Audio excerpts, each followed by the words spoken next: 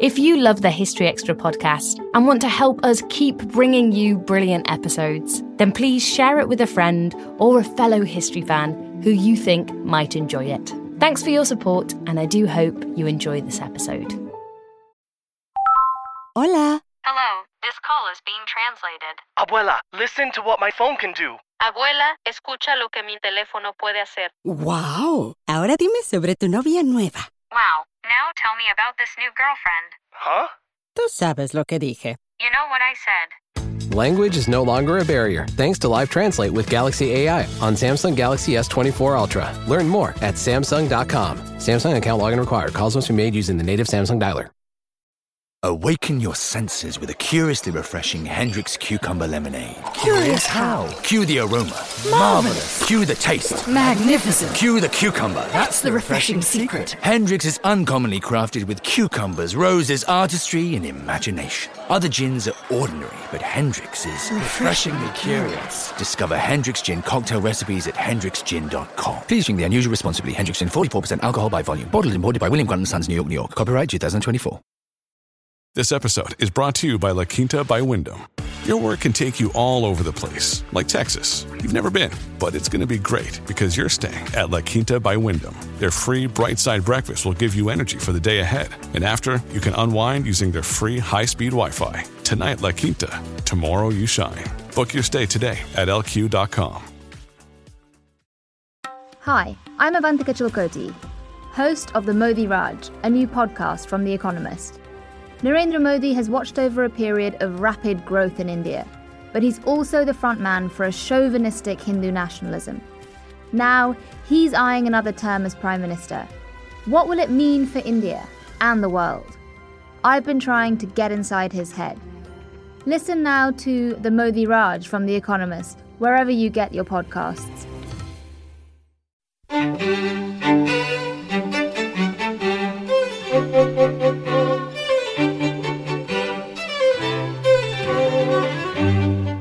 Hello and welcome to the History Extra podcast from BBC History Magazine, Britain's best-selling history magazine.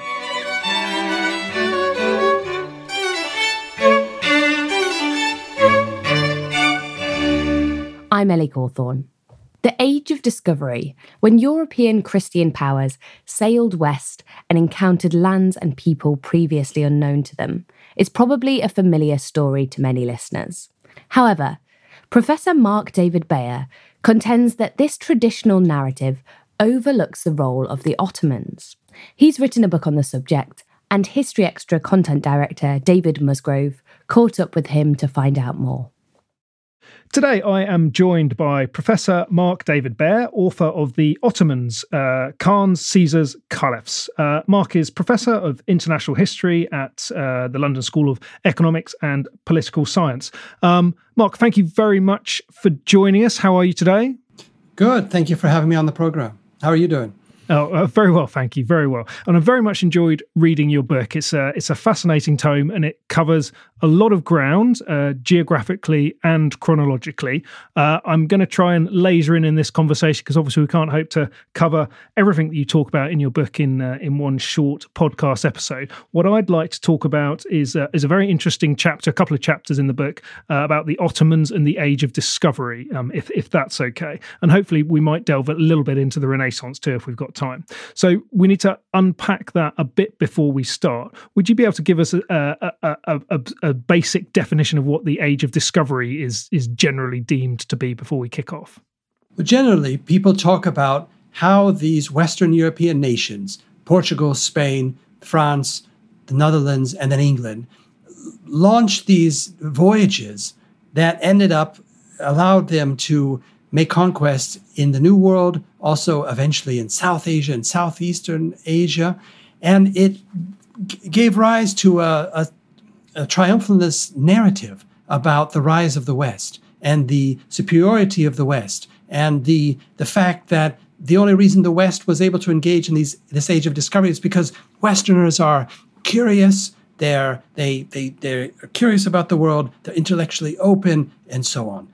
Now, in my book, I take that age of discovery and I say that, well, this is only half the story. It's often forgotten that the Portuguese main rival in the Straits of Hormuz, in other words, in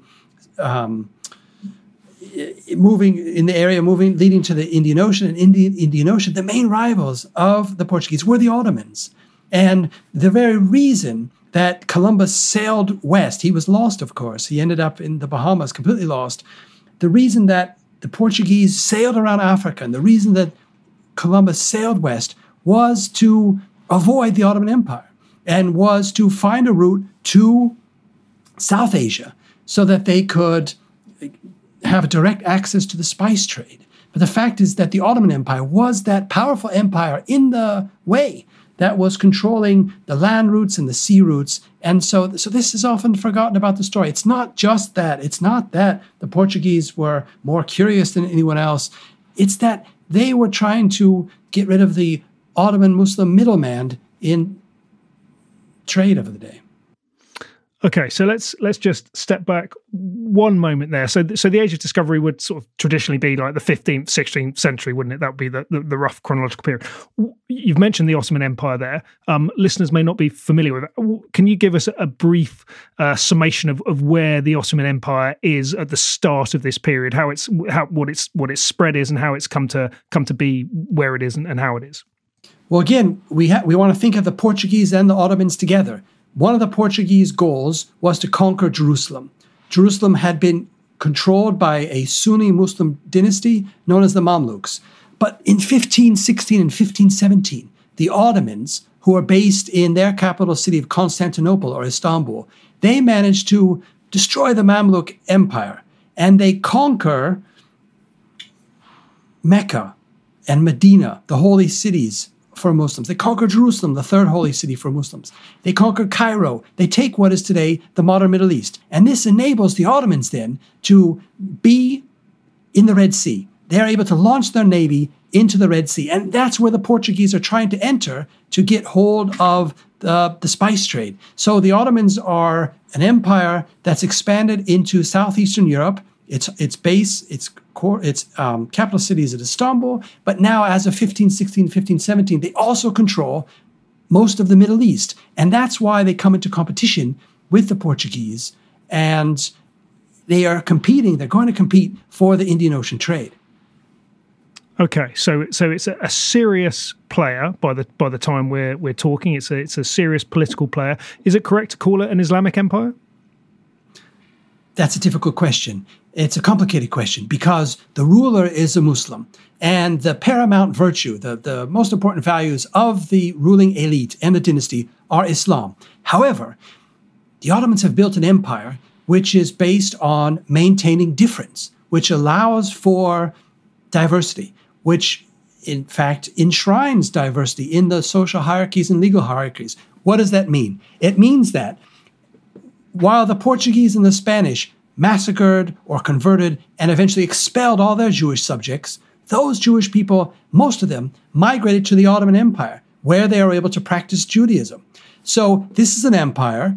I'm not trying to, sugarcoat it, but just in reality, at that time period, in the 16th century, the Ottomans are an empire that, even at that period in the 16th century, the majority of the subjects are actually Christians in southeastern Europe, in Anatolia, what is today Turkey. So it's an empire whose ruling elite is also made up of, much of the elite is made up of converted Christians. So different elements have gone into making the empire.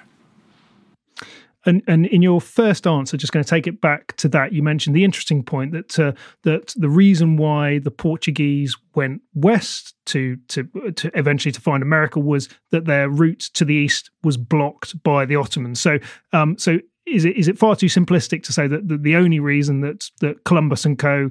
went to America was because of the Ottoman Empire being in the way of their access to the spice trade to the east? They were also driven by religious impulses. So Columbus thought that there was a Christian kingdom in the east, or a kingdom that wanted to be Christian. And so he believed that he could unite with that kingdom and from the east attack the Ottomans from the east, not from the west. So there also was a crusading mentality that the Portuguese and the Spanish, and that was also important in this Age of Discovery. So you can say that they're searching for Christians and for cinnamon, for spices. So economic and also religious motivations. And when we think about the Ottoman Empire, perhaps naively and incorrectly, or maybe this is just me, I tend to think of the Ottomans as a land-based empire. Do you? From reading your book, I know I'm incorrect, but just tell me. So, how far were the Ottomans a maritime power as well as a land power? They become more and more so over the course of the 16th century. So, with the conquest of Constantinople in 1453. That's the point at which the Ottomans begin to really build a major navy and become a major naval power in the Eastern Mediterranean, and also by the end of the 15th century, moving into the Black Sea through the Straits and conquering areas there. And then they continue to build up their navy. When they defeat the Mamluks in 1516, 1517, they take over the Mamluk navy and incorporate it into their own. And as I mentioned, they're able to then launch expeditions through the Red Sea. By the end of the 16th centuries, the Ottomans are such a naval power that they're sending expeditions to Southeast Asia, to Indonesia, to help Muslim rulers there. So in the 16th century, they become a major naval power. Now, people often ask, well, okay, if the Ottomans were so clever and wealthy and powerful and had such a great navy, well, why is it that the Spanish and the Portuguese and later the others colonized the New World, the Americas? And the answer is quite simple. The Ottomans had everything they needed in the Eastern Hemisphere. If you think about China and what is today India, that's where the wealth of the world, and the Muslim empires, this is where the wealth of the world was. This is where the materials were that people wanted to buy, the silk and the spices. So there was no reason for the Ottomans to go west. They found everything they needed in the East. So you've preempted my obvious question, which was going to be why, if they were such a serious maritime power, why didn't they go to America? Was there any, from your research, was there any sense that they were interested in going to America? Was there any point when they were a serious competitor to the Portuguese and Spanish in that respect? The Ottomans are also often in the scholarship are often depicted as not being curious. There's this prejudice against Muslims, as if they weren't as curious as Christian peoples. It makes no sense. The Ottomans were always innovative with new technologies in their culture. But regarding this aspect, the Ottomans were very well aware of the discoveries. The Ottomans obtained a copy of Christopher Columbus's map. And Christopher Columbus's map is lost, but we have that Ottoman copy. We also know that the Ottomans obtained Magellan's, or copies of Ferdinand Magellan's maps. So they're very curious, very aware. They also wrote treatises based on all the new knowledge. They interviewed crew members of the Spanish and Portuguese journeys to ask them and find out what they were finding out. They used this new knowledge to not only create maps, but also to keep abreast of their enemies. The Spanish, the Habsburgs were their main enemy. So they were very curious, but there was no need for them to try to launch an expedition further west, though. But they were definitely gathering intelligence of all the new knowledge that was being created. So in your book, you challenge this stereotype, as you describe it, that the Ottomans kind of mentally blocked exploration and discovery, that they had an inward-looking view, and that was based on a sense that the Ottomans were convinced of their own religious and political superiority. So where does that view come from if it's so far out of reality? Well, modern scholars in North America and in Europe and in Turkey have really looked down upon the Ottomans and seen them as really quite stuck in the past, and had this view of themselves as superior and the like. Well, however they viewed themselves, the evidence showed that they were gathering knowledge east and west. So they also began to write travelogues, really, travelers' accounts of China and travelers' accounts of India. So they were curious about the entire world. If we think about the Ottomans were a Eurasian empire. So they were incorporating the latest knowledge, the best knowledge from East and West. So when they conquered territories in the East, be it Cairo, be it in what is today Iran, they would then bring those scholars to their capital city. So, for example, there was a very well-known astronomer who was who was working for another regime that they destroyed in east of them. They brought him and all his observations, all of his books, all of his logs to their capital city. He built an observatory, and they made new measurements of the stars.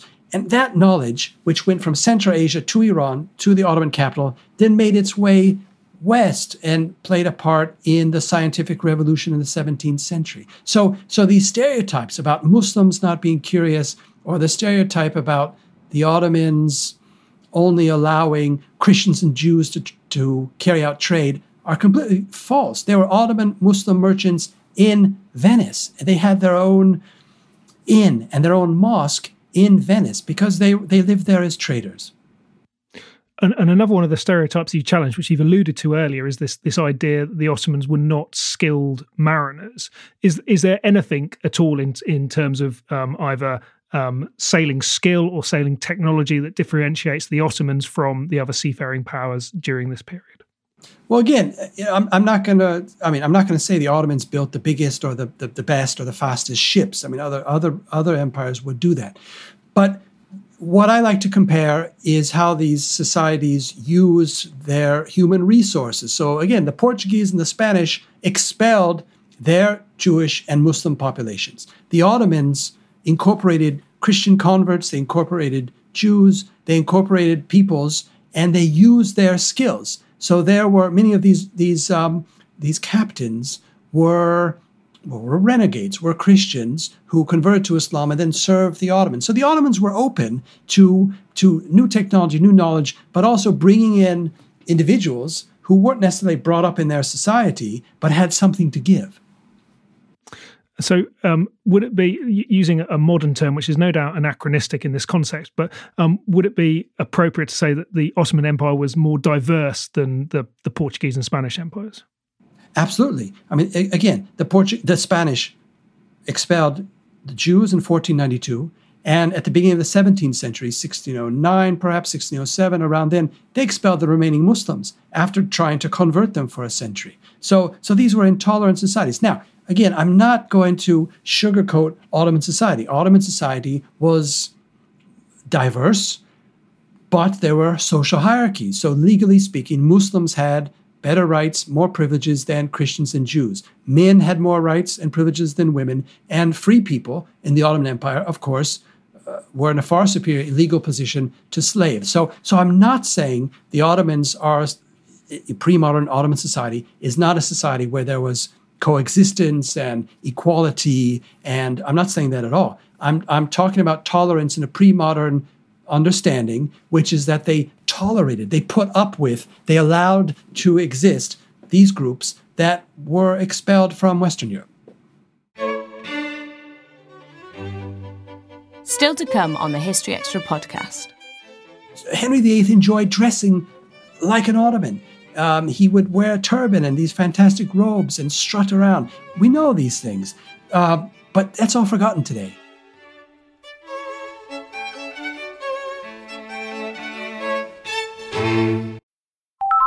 Hola. Hello, this call is being translated. Abuela, listen to what my phone can do. Abuela, escucha lo que mi teléfono puede hacer. Wow. Ahora dime sobre tu novia nueva. Wow, now tell me about this new girlfriend. Huh? Tú sabes lo que dije. You know what I said. Language is no longer a barrier thanks to Live Translate with Galaxy AI on Samsung Galaxy S24 Ultra. Learn more at Samsung.com. Samsung account login required. Calls must be made using the native Samsung dialer. This episode is brought to you by Etsy. Sound the gifting panic alarm. You need to get an amazing gift. Wait, no, the perfect gift. Relax. Now you can use gift mode on Etsy.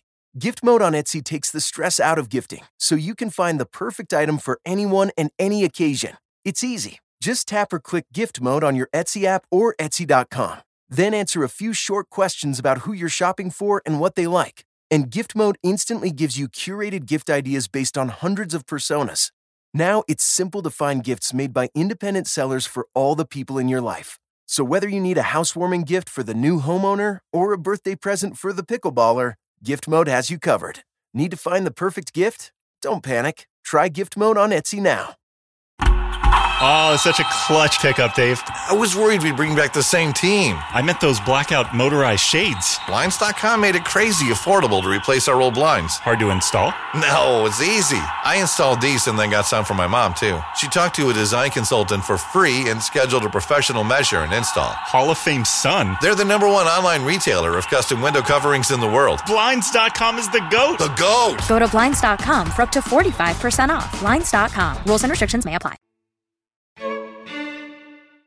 Okay, so most of our listeners are probably familiar with the Western Christian exploration narrative that you outlined at the start of the conversation and the journeys to the Americas and the what happened after that.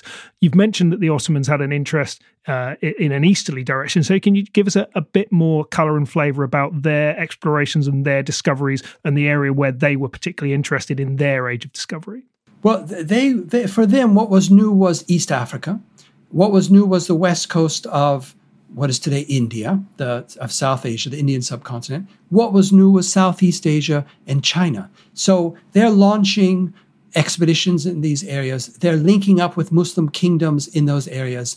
They are sending and establishing colonies of Ottoman Muslim merchants in India, for example. And some of these individuals then are writing essays about the culture and practices of the Indians or of the Chinese. So for them, this is what, again, the age of discovery, it's a loaded term. But if we just say what was happening in the 16th century, the Ottomans become a much grander naval maritime power, and they are able to play a very important role in politics, in trade, in military matters in South and even Southeast Asia. Okay, so your point is that basically the Western narrative of the Age of Discovery overlooks the whole Ottoman contribution to it, and that we ought to see, if we're going to talk about an Age of Discovery, which perhaps is not an appropriate phrase or term to use anyway, but if we're going to talk about that, then we really ought to include what went on in the East as well as what went on in the West. That's right. And we also have to remember the differences and how the different empires used their native peoples, so that the peoples in the society, which ones were tolerant, which ones weren't. And we also have to look at commonalities and whether they're technological or ideological. And just sort of branching out a little bit, I said I hoped we might be able to talk about this. Linked quite closely to the Age of Discovery is the Renaissance, this rebirth of ideas, the revival of classical culture and learning in the 15th and 16th century in Western Europe, as it's described.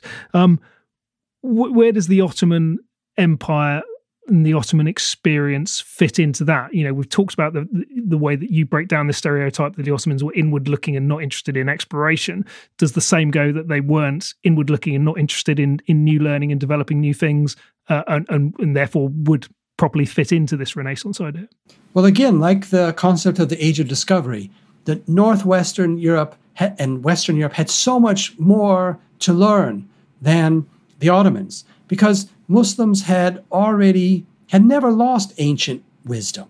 So the ancient writings of the Greeks and the Romans wasn't lost in the East. Muslim societies had translated, interpreted, reinterpreted, added to that corpus of ancient knowledge. It was never lost. It was the Western European powers who had lost touch with ancient knowledge. And that's why the Renaissance, the rebirth of knowledge, was a rediscovery for them.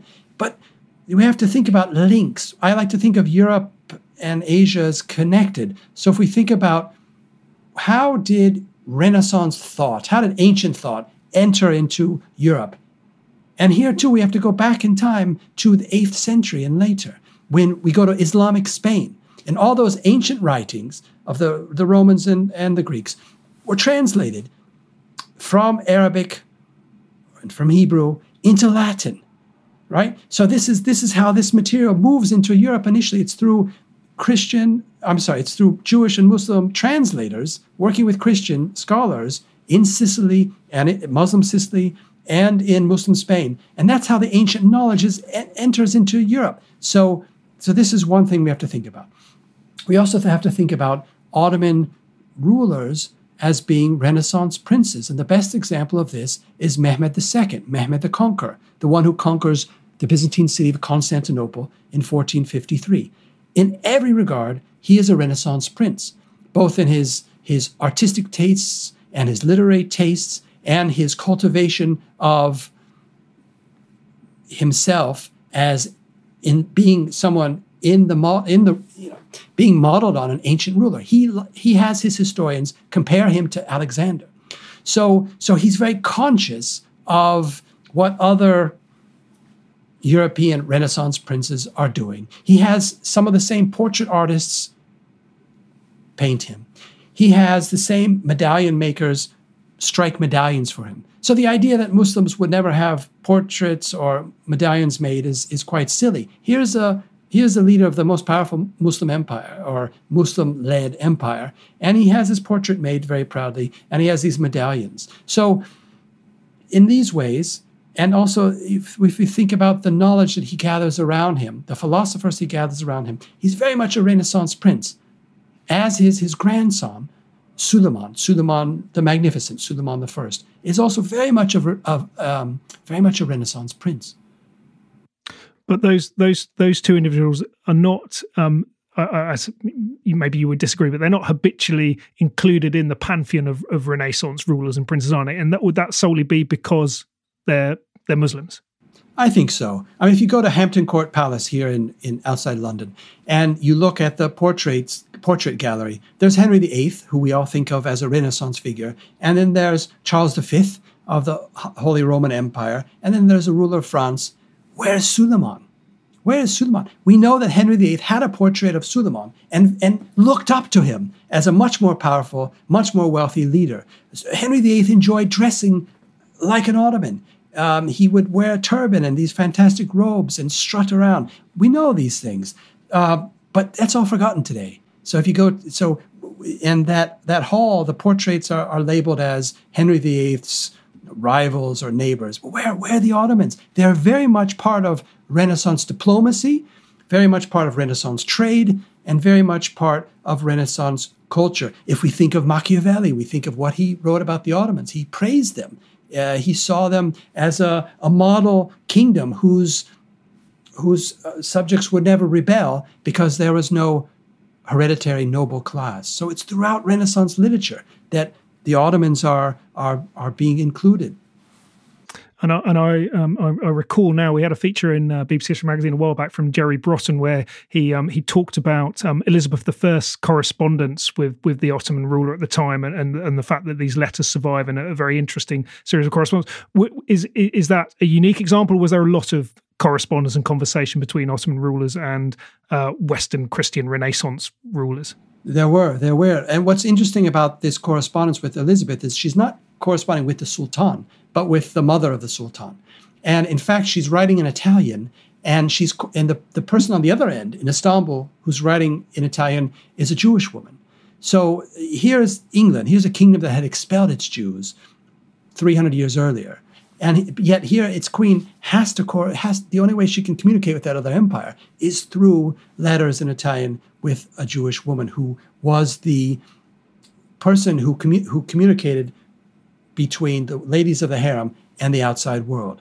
So English people were both horrified and afraid of the Ottomans, and they had very negative things to say about Islam. At the same time, they very much admired the Ottomans for their wealth.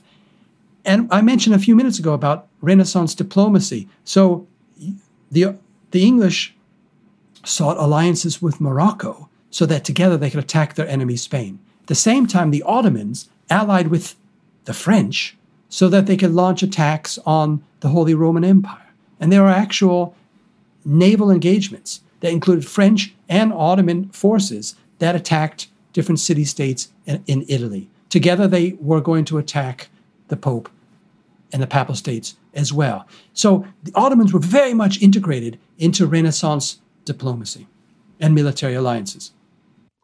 Okay, so winding up, you've argued for essentially a recalibration of the Age of Discovery to include the Ottoman Empire within the purview of that period, and also that the Ottomans should be seen within the context of the Renaissance as part of that cultural event as well. So broadly speaking, the thrust of your book, if I read it correctly, is that is just bigger than that, is that we should see the Ottomans very much as a European power, and that we shouldn't exclude them from the narrative of European history as perhaps they have been in the past. That's right. And again, the Ottomans are a Eurasian power. They're as much Asian as they are European. They're also an African empire, as they conquer territories in Africa.